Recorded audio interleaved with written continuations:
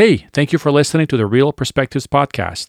If you like this episode, please follow us and tell one of your colleagues about the interview you're about to hear or have heard in the past. We hope you enjoy our conversations and that you'll listen to others in our library. If you have any thoughts, ideas, or suggestions, please reach out. We'll do our best to incorporate them. Thanks again.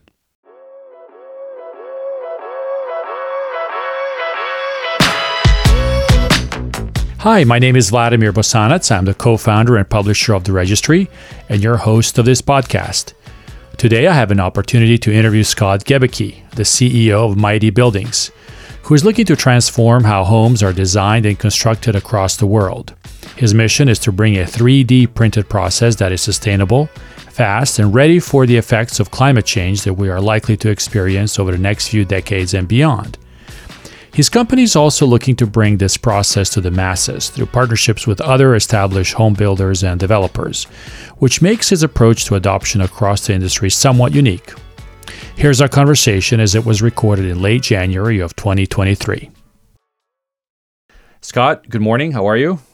Morning, Vlad. How are you? I'm doing well. Where do we find you today? Where are you? Right now, I'm very rare instance. I'm at home in St. Petersburg, Florida. About to get on. Oh, okay. Okay, excellent. Okay, I did know that you were bi-coastal. So the company's based in Oakland, but you're out on the East Coast. Yeah, correct. In the process of transitioning, and right now we have so many global opportunities in the company that I live most of my life in a plane. But wonderful, wonderful, cool. Well, Scott, just by way of introduction, I ask all of our guests to tell us a little bit about themselves, their kind of path to this role. So tell us, how did you get to where you are today, and what's your background in this industry? Yeah, that's a very wide question. I appreciate it. I'm in my I call this my fourth career, which is also my fourth job. I spent the early part of my career, studied engineering in school, spent about 7 years in the U.S. Navy, another 7 years at McKinsey, and then the last 11 years I was at a company called Jabil, a contract manufacturer, running their aerospace and defense for 4 years and their industrial division for the last 7 years. And I find myself at Mighty Buildings, which is the cross section of a lot of those things, being entrepreneurial and how we scale an operation, and at the same time also taking some of the operational experience I got at Jabil into play as well. So Scott, tell us about kind of Mighty Buildings. How did the company come about, and where is its origin, and sort of what is the mission of the organization? So Mighty Buildings is a really interesting company. The technology started out of Russia as a material science company, and the company was very advanced in the materials. They were working with 3D printing. They then went to the U.S. and to Y Combinator, won a Y Combinator prize, and were incorporated in the United States in 2018. From 2018 till about 2021, the company was excelling at being the first ever 3D printed auxiliary dwelling unit, and went and sold those in California. In about the last year, the company decided that in order to truly scale, they needed to pivot their model from a B2C model, selling ADUs, to a B2B model, selling a 3D printed kit to developers at large scale all over the world. And so, the pivot from Mighty Buildings from a material science to a home builder to now a kit builder has been quite a transition and quite an experience. The system that the company employs, is it proprietary in any way, or is this something that can be also done by others? So the material that we use is absolutely proprietary, is patented. The method of printing is patented as well, and the Mighty Kit system that we have is both trademarked and patented. How we put it together, the system itself, it's think of it like Legos, Vlad. You have instructions of how Legos are supposed to go together. Obviously, you could do something and glue the Legos together or put peanut butter between them or something like that. But to do it correct, you need to use our process and our controls. Yeah, and that's probably a good follow-up question because I have seen how it's done. It's on your website as well, but just for our listeners, would you mind sort of describing what the 3D printing process entails? Because it doesn't necessarily print the entire house; it prints sort of portions of a panel, right? And then it's sort of assembled together. But I'll have you say that because you can probably say it a lot more eloquently in terms of how all that works. Yeah. So the modular part of our homes come from two different locations. One, they're things we build ourselves in our factory, the 3D printed panels, and I'll talk a little bit more about that in a minute. And second, it's some other modular parts that we've designed with other companies to arrive just in time to the site. When it comes to the first part, the 3D printed materials, our Loomis material is essentially a synthetic stone. It's 3D printed for lack of a better description, like kind of a honeycomb, outline.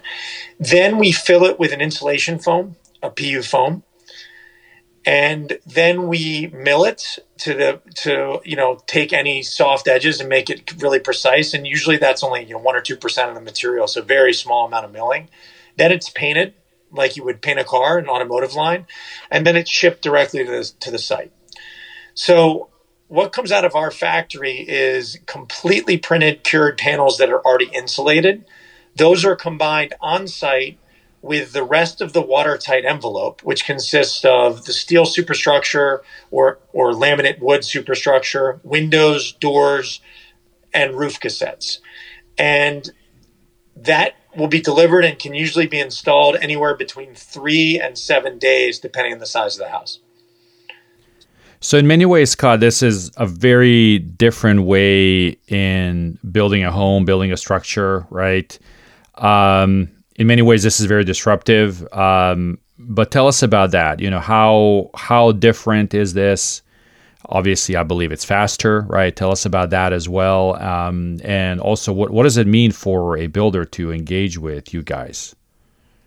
So we are first and foremost a modular construction, and that's we compete. We are built in a factory, but we also reduce most of the challenges of modular construction, which is you have huge shipping costs, you have pretty complex on-site rigging and things to get it down in the right place.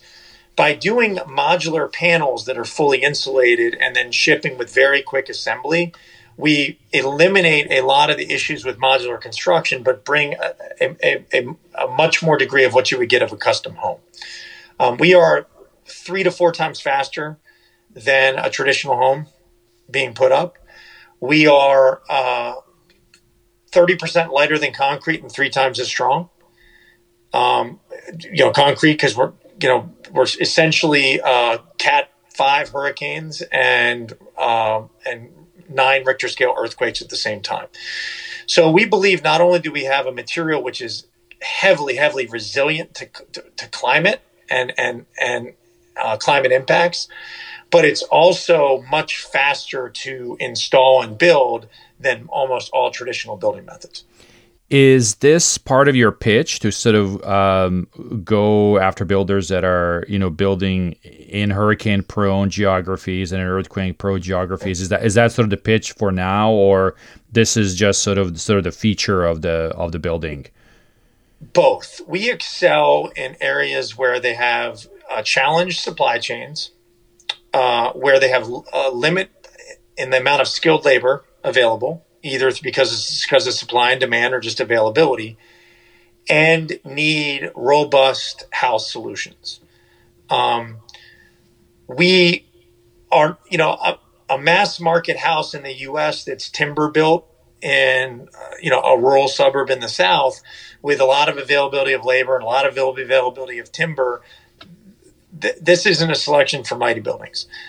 Someplace where you're not going to have the people, you're not going to have the supply chain to get the stuff in an island in another location, in places with high population density with low skilled workers, this is absolutely a solution. Yeah, interesting. And so tell us, who are you working with, and where are your buildings being completed today? We have a number of developers that we're working with. Obviously, we've delivered 60 ADUs to this point. Some of those are in new development. Some of those are the B2C environment. We've got two Palm Desert communities that are underway right now. One's almost complete in Desert Hot Springs. And that consists of 20 lots that have 20 of our Quattro 1,200 square foot houses and 20 Duo ADUs. So they essentially end up being four bed, four bath compounds. Those will be complete by the end of March. After that, we will launch a property called Rancho Mirage in Palm Desert, where each one of the Rancho Mirage properties will have a Super Quattro, which is about an 1,800 square foot house, and a garage ADU. So think of a studio with a garage attachment on the other side and around the pool. Those will be probably lay ground in the summer timeframe and start to build those out. Both of those developments are being done by a developer called Polari. And you can see those developments online on their website. And those are the most mature of the B2B models we have right now. Scott, tell us about your microfactory approach and what that means for the organization and how you develop these projects. The microfactory approach is critical. We talked about modular housing and some of the shipping challenges you have with that. We can eliminate a majority of that, but we're still not going to be global from a single location. So our strategy right now is a microfactory would be able to deliver 200 to 300 houses in about 1,000-mile radius. And so when we have 1,000-mile radius for the California market, we can do that in Arizona. We can do that out of Mexico. If we go to Florida, we would want to do out of Florida or out of Bahamas or to serve those markets. And then when you go into the Caribbean, a place like Puerto Rico becomes very attractive. So our microfactory is more of a regional approach that allows us to, really manage the delivery into that specific area. Are you constrained in any ways by supply chain and the materials and the components you need for your proprietary building material in any of these locations, or not to get too deep into the weeds, but just kind of like how is that impacting what you guys are doing? It's an amazing question. We're going to be because we have proprietary materials, we're essentially taking 55-gallon drums of our proprietary materials and turning that into walls. Steel is a fairly well-tracked commodity, and we have access to that. So, we are limited by doors and windows, which has eased significantly, as you know, Vlad, but was a problem maybe 6 to 9 months ago. But compared to a normal job site, we're having thousands of lines of things having to come in and being delivered by regional suppliers. We are we are much less dependent on that than a normal builder would be. Yeah. What is the range of sort of product that you're offering? So you mentioned the ADU garage units, and that's sort of kind of your legacy. This is where the company started, but now you're building bigger products. Where's the sort of low end? Where's the high end? And can you get into multifamily as well with this? Great question. Because of using the superstructure, which can be steel or laminated timber, we are unlimited in the design capability of what we can do. Right now, we have 6 different reference designs that are just that, reference designs. That goes everything from a 600-foot ADU garage, a 1,200 square foot single family, 1,900 square foot single family, 3,300 square foot single family, 4,200 square foot single family, and then a 3-unit townhouse or more unit townhouse that are about 1,800 square feet each, either with a garage or without a garage. Those are just to seed the market, Vlad. What we usually do is get a developer that's looking at a plot of anywhere between 20 and 60 houses. We look at the lot size and orientation, and we work with that developer and a local architect to take a reference design into something that's bespoke for that offering. Is part of your strategy also, or could you also potentially go down market and, work with, let's say, municipalities or counties that want to build, whether it's a shelter kind of, development or, for homeless or that kind of thing? Is that something that's also doable? So I say yes with a caveat that would be applicable in more climate extreme areas.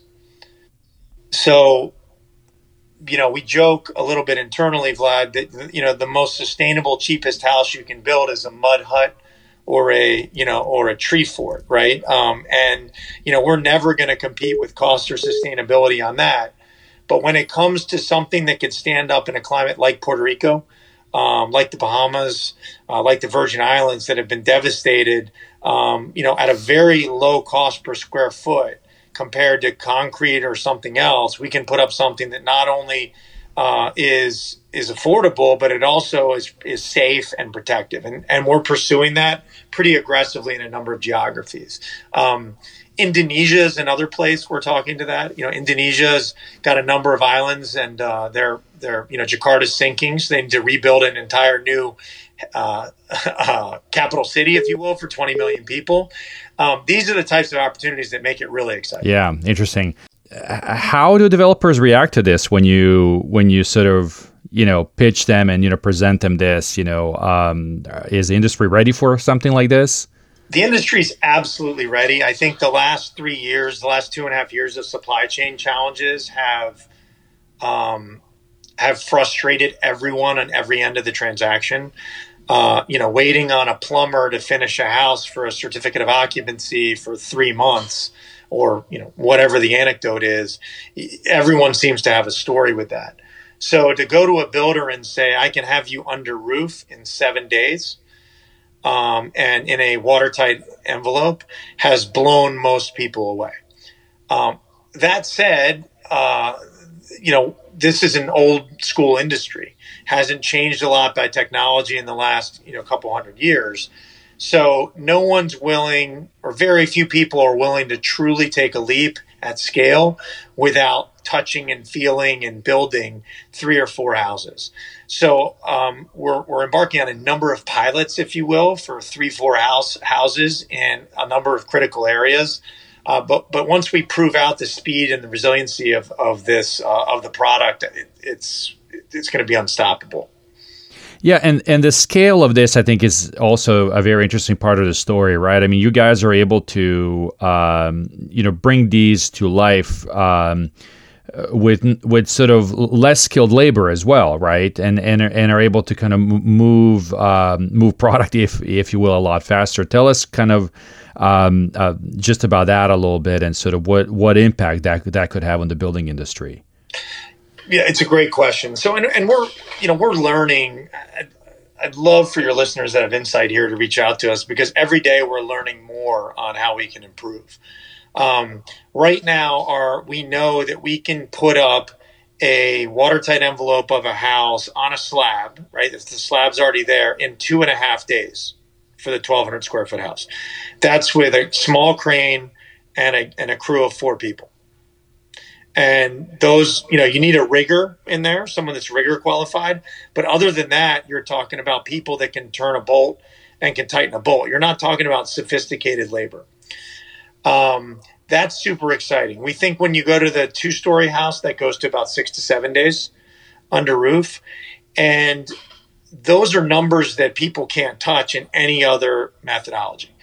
When you combine that with moving towards having exposed interior walls, so when we put a panel together, it's the outside the insulation and the inside of a house with the chases for the electrical already pulled. The labor you can save is astounding. So we're continuing to refine. Right now, we think it's about 3,000 total man hours to put a house together from slab to certificate of occupancy. And that's about 41 working days with 4 to 5 people. And that includes, by the way, all the MEP subs and everything that you would need. And you're also price competitive to the sort of standard, if you will, product for the developer too, right? Yeah, absolutely. Price competitive and improving. Much cheaper and a total cost of construction than concrete or ICF or block or anything like that. And approaching that of stick homes. Like I said, it's hard to compete with a uninsulated stick home. But when you start talking about comparable R values, comparable fire ratings, comparable structural integrity, we are extremely competitive. So, Scott, where do you see the market today? I mean, obviously, I'm sure you're keeping an eye on some of the macro kind of trends and what's happening throughout, not just here in the U.S., but, globally. Do you are you optimistic in terms of, home building? We obviously don't have enough homes. That's one thing that's, for sure. But tell us kind of what's your perspective on that? It's a great question, and I'm sure your listeners know way more than me. The micro markets here are way more important than the macro markets. For example, people talk about things slowing down. If I look at in pockets of Florida, places like Tampa, St. Petersburg, where I am, Orlando, West Palm, further south, they got hit by the hurricane. These markets are not slowing down at all. Right, they're actually, at worst flattening, if not increasing. Puerto Rico has a shortage of 3,000 houses and billions of dollars of federal money that they need to spend to just house a population there. Places like Saudi Arabia, fastest growing population in the world, with no way to have building supplies. They're very challenged to get building materials there. So there are micro markets that we're attacking that are really exciting.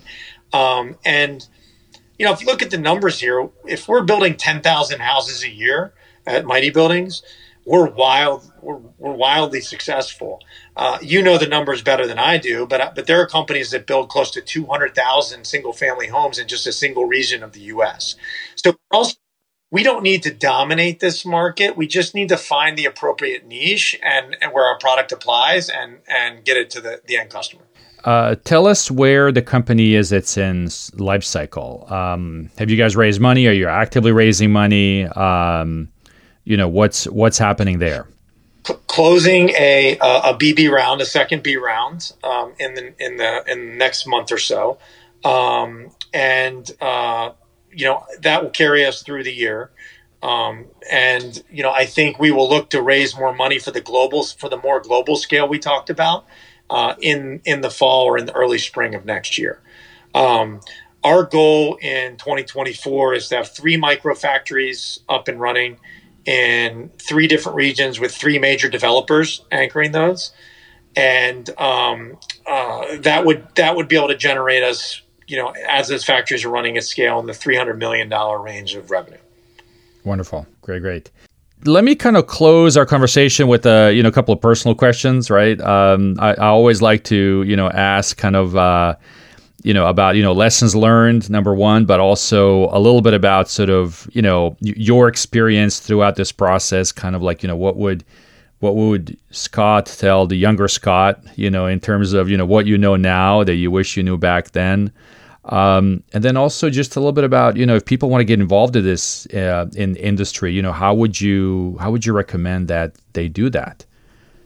No, it's a great question. I mean, so I think I'll start with more of the philosophical. It's, when we get further on in our career, we get further away from our curiosity and closer to what we think we can monetize and what we think we're good at.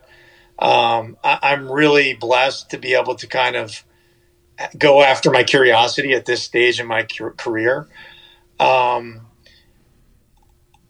also love the fact that it's curious, but it's curious in a way that you could have a conversation with your grandmother about it. This isn't curious like something that no one understands. It's curious like, hey, we're changing the way people build houses. And most people can engage with that. I have a 10-year-old and a 9-year-old boy, and when they saw the factory, the questions that they asked were relevant and salient. Interesting. Yeah. And so I love being in a space where I'm curious, but it's also you can talk about it and it's not so esoteric. So my advice would be for people to don't ever lose sight of that, and just make sure and just know that you can follow that curiosity at any stage in your career. The second thing is, and this has been really tough in this market, is to trust your gut with the decisions that you're going to make. And the one big thing in Mighty Buildings is we waited in this B2B model for people to tell us what they wanted. If you're doing something that the world's never seen before or is totally different, and people tell you what you want, you're going to end up using your product to design something that they want to design, rather than using your product to design something totally different. So you have to inspire the customers by showing them reference designs, showing them possibilities, and making it easy for them to innovate. If you ask someone who's done something 200 times what they're going to do, they're going to tell you something that's 10% different. And that's probably a big lesson learned from early on at Mighty Buildings, that, be inspirational to your customers. They'll appreciate, it's not that you're pushing anything on them or not listening to them. They'll appreciate you stretching them as well. Yeah, wonderful. And just as a quick follow-up, and any advice people that want to get involved, whether it's with you guys directly or a similar innovative company like yours. This is obviously sort of on the forefront of home building innovation, but super interesting. So I am curious, how you would advise somebody wanting to kind of get into this space. No, it's great. I'll give you, which is kind of a generalization right now, but we're finding that a lot of our early customers that really are trying to engage with us are in large family construction businesses, that they're the second or third generation and they're taking over, and they want to do something to make impact, and they want to change something out of the world and change how the world works. So I love that, right? And I think if you think of that mentality, someone that has been brought up in an environment where they understand everything about an industry, but they're trying to transform it from within, those are our best people to get involved. There are a tremendous amount of opportunities to adapt our kit system into hundreds of different ways. And so any developers or architects out there that are looking for a new toy to play with, if you will, please reach out to Mighty Buildings. When it comes to our operations and our industry, we're going to need project management in our environment is going to be very different than it is on a traditional construction site. All the materials are going to be there. It's going to be about how fast you put it together and how well the quality control works and the inspection work at each step.